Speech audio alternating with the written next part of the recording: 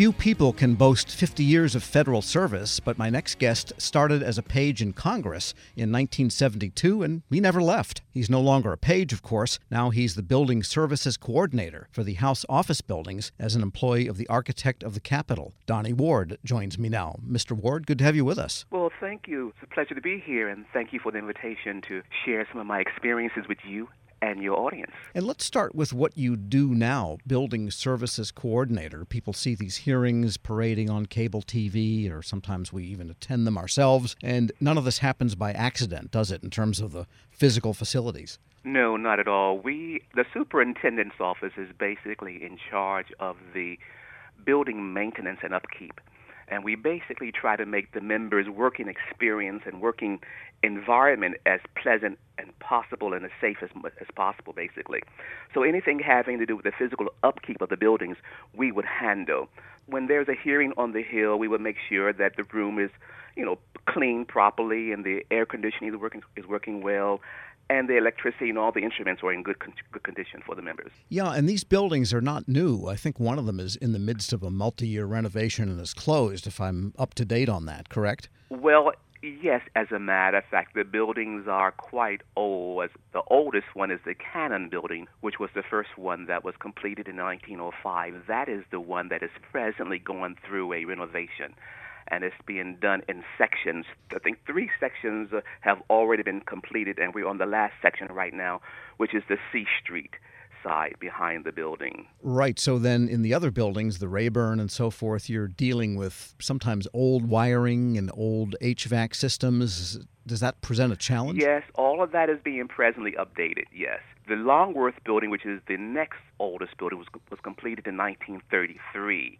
And the Rayburn is the newest, which was completed in 1965, which has the largest rooms and the largest spaces for the members with the most seniority. They're housed in that office building. So even at 65, that's an old building in terms of commercial standards, right? How do things operate? Well, the superintendent's office, which is a division of the Architect of the Capitol, the Architect of the Capitol has over 2,500 employees whose job is basically to help maintain and upkeep all the physical facilities on the Hill, all the buildings, including the Library of Congress, the Supreme Court, the House side of the Capitol, the Senate side of the Capitol building itself, the Botanical Gardens, the grounds crew, as well as the power plant. So we have employees around the clock maintaining the structure of the buildings. And you might want to relate the degree of use these buildings get, unless you've been in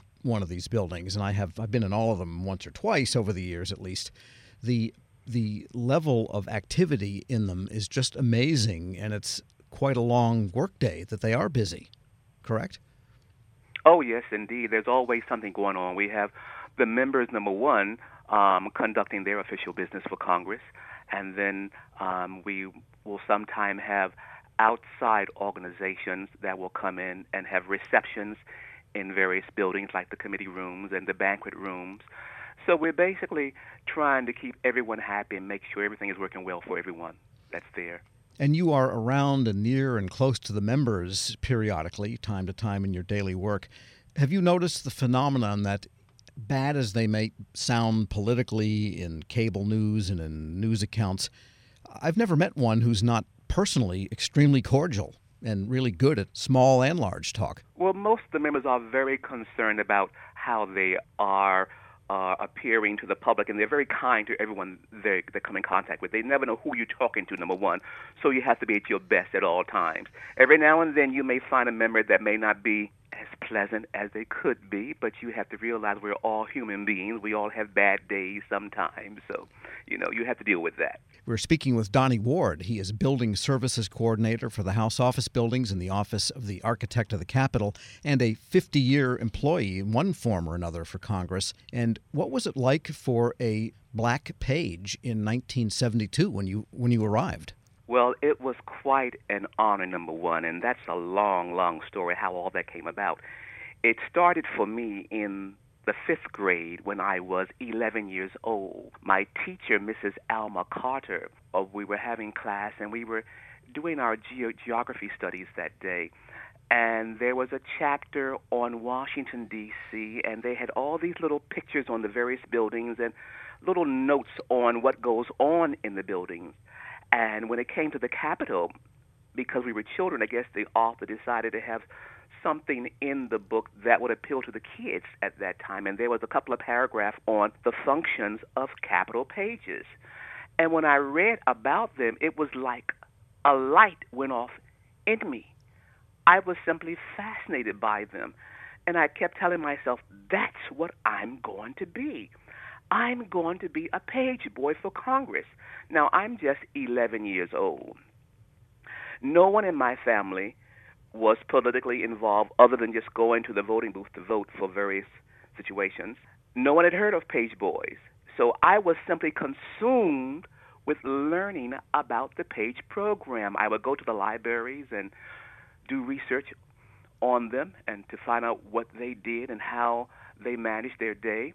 And in the process of time, I was also working in various little jobs in my hometown of Newport News, Virginia, which is where I'm from. One of my jobs, I was a shoe shine boy at one time, and I was very active in my community. One of my school teachers, Mrs. Nanny Granberry, was a French teacher, and she was a friend of a lady by the name of Jessie Ratley, who was running for the city council in Newport News, and it just so happens that she was the first black person to run for an official capacity in the city government.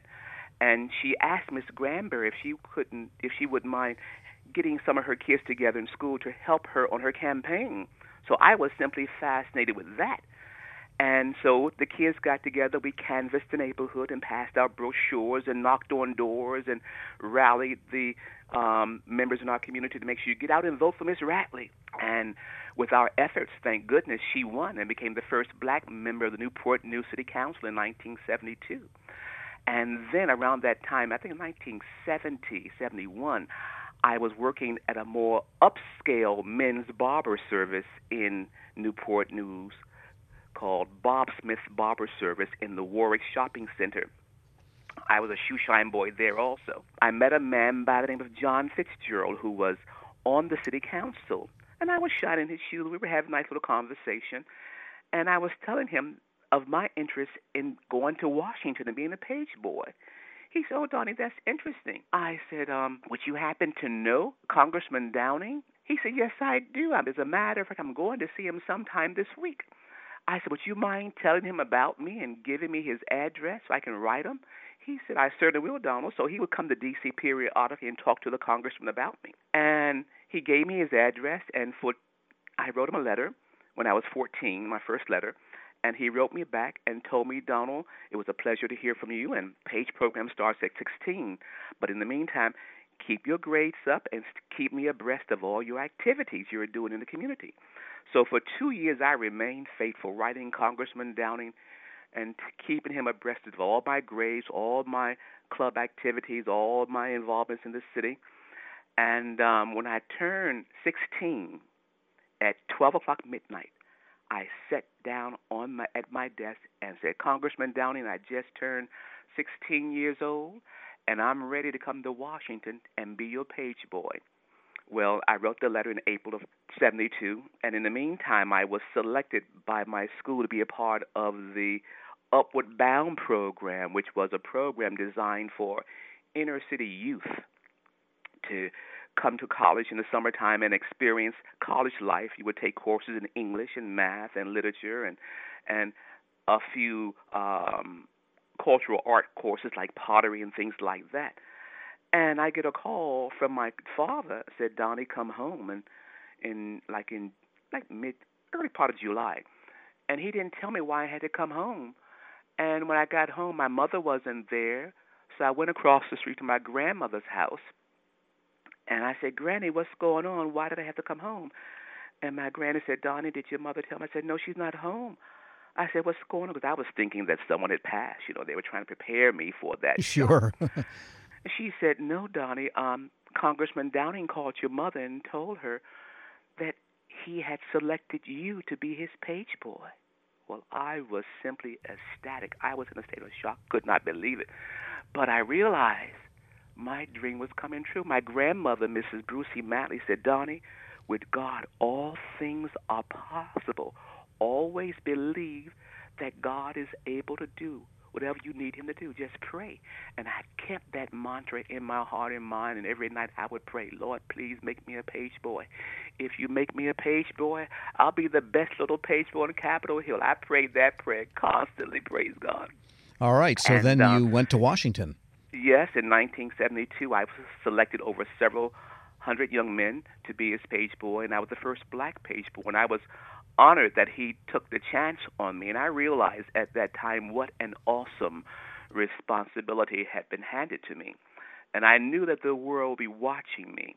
Number one, I knew I had to dot my I's and cross my T's, because at that time the doors were just beginning to open for minorities in all aspects of government and the world. And I really wanted to be an example for my family, for my people, and for the whole nation, as a matter of fact. So I knew I had to try to do my best, because I knew that since I was the first, I wanted to be able to lay a foundation to a certain degree so that others could come behind me. Sure. And that mindset kept me in good stead. And in those days, where did Pages live? How did you live in Washington? Because Well, I had a half brother that lived in D.C. over in Southeast, and I stayed with him. But most of the Pages at that time stayed with. There were certain houses on Capitol Hill that people would rent rooms to for the Pages who had been approved by the members of Congress, and most of the Pages stayed there. But I stayed with my brother several months, and then after that I was fortunate enough to get my own apartment because I made a decent salary and I could afford the rent. and what do At Pages? 17. What did you actually do? What do Pages do? What do they do then, and do they still do the same now thing? that's a good question. The Pages, their primary responsibility was to serve the members of Congress. We would deliver letters and mail throughout the Hill complex, the Library of Congress to the Supreme Court, through inner offices, basically. And we would also serve on the House floor. On the member's chair, right under their chair, there's a button. And if a member needed a page to take care of something for him, he would press that button, and it would light up on the screen behind the House floor at the Page's desk. And we would go to desk seat number 22 or seat 17 and see the member, and he would give us a package to deliver this throughout the complex. But I had several positions as a page boy. As I worked on the House floor during the House sessions, I also served as the House Democratic flag page. Now, all the flags that you see that are flown, that are, like schools and churches and places like that, those flags are sent to those homes or organizations by the members of Congress. And each one of those flags are flown over the Capitol for 15 or 20 seconds just to say they've been flown as an honor, and then they're delivered back to the member. And my job was to go downstairs with this huge truck, flat truck, around 12 o'clock every day and sign out all of the Democratic members' flags. And I, in turn, would deliver those flags throughout the Hill complex in the Rayburn building, Longworth building, or the Cannon building. So I got plenty of exercise throughout that experience. It was really great. And at what point did you make the transition to regular federal employee of the executive branch in the architect of the Capitol? Well, let's see. That started after I graduated from Capitol Page School. Page School started at 6 o'clock in the morning. We went to class from 6 to 10 in the morning. I was a page boy for 2 years, my junior and senior year. I finished Capitol Page School, and I started college here in D.C. at Southeastern University.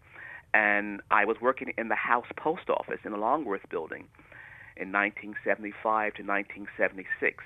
And during that time, my congressman, Thomas N. Downing of Newport News, Virginia, from the 1st District, he was chairman of the Merchant Marines and Fisheries Committee as well as the Science and Technologies Committee. Both of those committees had major industries of that area in our district. Sure. We had NASA, Langley Field, and also we had the largest private-owned shipbuilding industry in the nation, Newport News Shipyard. So at that time in 1975, the Dwight David Eisenhower nuclear battleship had just been commissioned, had just been completed at the shipyard, and my congressman, along with his staff, was invited to go down to the commissioning of that ship, and it was really exciting. And while I'm there, I met this lady by the name of Mrs. Bates, and we're just talking, having a great time because her son James was a fellow page boy, so I knew him from school. So we're just talking, having a great time. I'm just being myself, just having a good time. And when we get back to D.C. after the weekend, my congressman's AA calls me into the office and he said, Donnie, do you remember Mrs. Bates, who you were speaking to this weekend? I said, well, yes, I do. I enjoyed meeting her and talking with her. He said, well, she just happens to be the wife of the superintendent of Capitol Hill. I didn't know what the superintendent was, but I said, well, that's wonderful. God bless her. Congratulations. And she said, well, she was very impressed with you, and she thinks you would be a great asset to her husband's organization. I said, really? Okay, wonderful. Thank you. So basically, he was saying, well, they have a position for you if you want to take it. So Wow. go over and meet Mr. Bates and just see what it's all about. So I did the following day, and we talked about it. I enjoyed meeting with him and talking with him. And sure enough, that one conversation led to my position at that time as a service assistant in the House Superintendent's office. Now, the Superintendent's office is basically a branch of the AOC, the Architect of the Capitol. And the Architect of the Capitol is in charge of all these facilities on Capitol Hill, as I mentioned before. And one of the branches is the House side of the Capitol. And the House side of the Capitol takes care of the Rayburn Building, the Longworth Building, the Cannon Building, and we have a couple of annexes, the Ford Building and the O'Neill, all on the House side. The House side has approximately 500 employees where we basically just take care all the physical needs of the building and try to maintain them in a high standard. Anything having to do with plumbing, painting, carpentry, the elevator shop, the mechanics, the AC shop. What else we do? The cleaning, the labor division. We handle all of that, and we have a 24-hour service. So those buildings have to be maintained around the clock. And my position as a service assistant has now been upgraded as a service coordinator, but we're just basically dealing with service. Sure. And when I get to office, I come in, I log into my computer, and we take the phone calls from the members of Congress and the staffers, whatever problem they're having, like, well, Donnie, I have my fluorescent light is out in my office, or I need a paint job, or, there's a short in one of the outlets. I need some carpentry work done. All of those things come to my office, and we in turn will log those requests in our computer system, and they will be sent to the various shops that handle those responsibilities, and we basically try to take care of those things as quickly as possible. Wow. And in all the years you've been there, decades really, any particular members stand out for you? Well, first and foremost is my member, Congressman Thomas N. Downing. He was a great man. He has since passed on. He was so intelligent and so kind and so generous, and he just showed compassion to everyone, and he was very serious about his job. And he took care of his constituency. He really did. And each year around Christmas time, Congressman Downing would have this huge Christmas party in the Cannon Caucus Room or one of the committees. And what I love about Congressman Downing that taught me so much about how you treat people is that he would remember everyone that helped him do something in the office. No matter who you were, if you were an ambassador, or if you were a fellow member of Congress, or if you were a laborer or a carpenter that came to his office and hung pictures, he would make sure that you would get a personal engraved invitation to his party each year. Yeah, you don't forget that. It was that. the height of the Christmas season. Oh, we had some wonderful times, I'm telling you. We had this huge Christmas tree made of styrofoam, and it would be decorated with shrimp all around for decorations. It was fantastic. It was a great time. It was a wonderful man. All right. And what about recent years? What are things like there as maybe it's gotten a little less cordial, a little less politics aside after hours, that kind of thing? Yeah, Capitol Hill has changed over the years. It's not as warm and friendly as it once was years ago. It's very, how should I say it? It's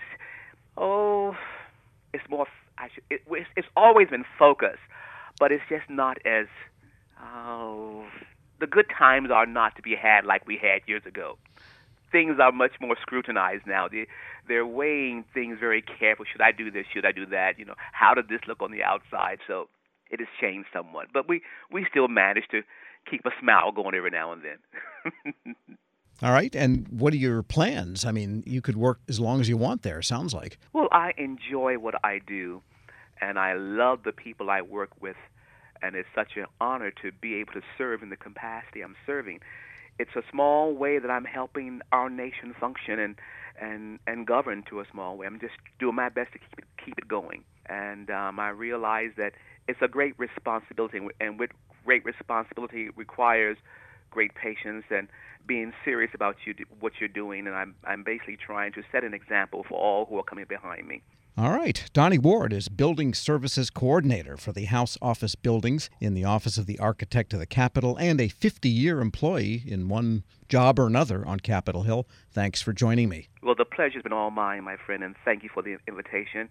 And I hope that I was able to encourage someone to let them all know that no matter what your dreams are, no matter how seemingly impossible they are, if you believe in that dream and take that dream to God, with God all things are possible. Don't let anyone tell you that it's not possible. In the word impossible, you'll find two words: I'm possible, because God is on your side. Thank you so much.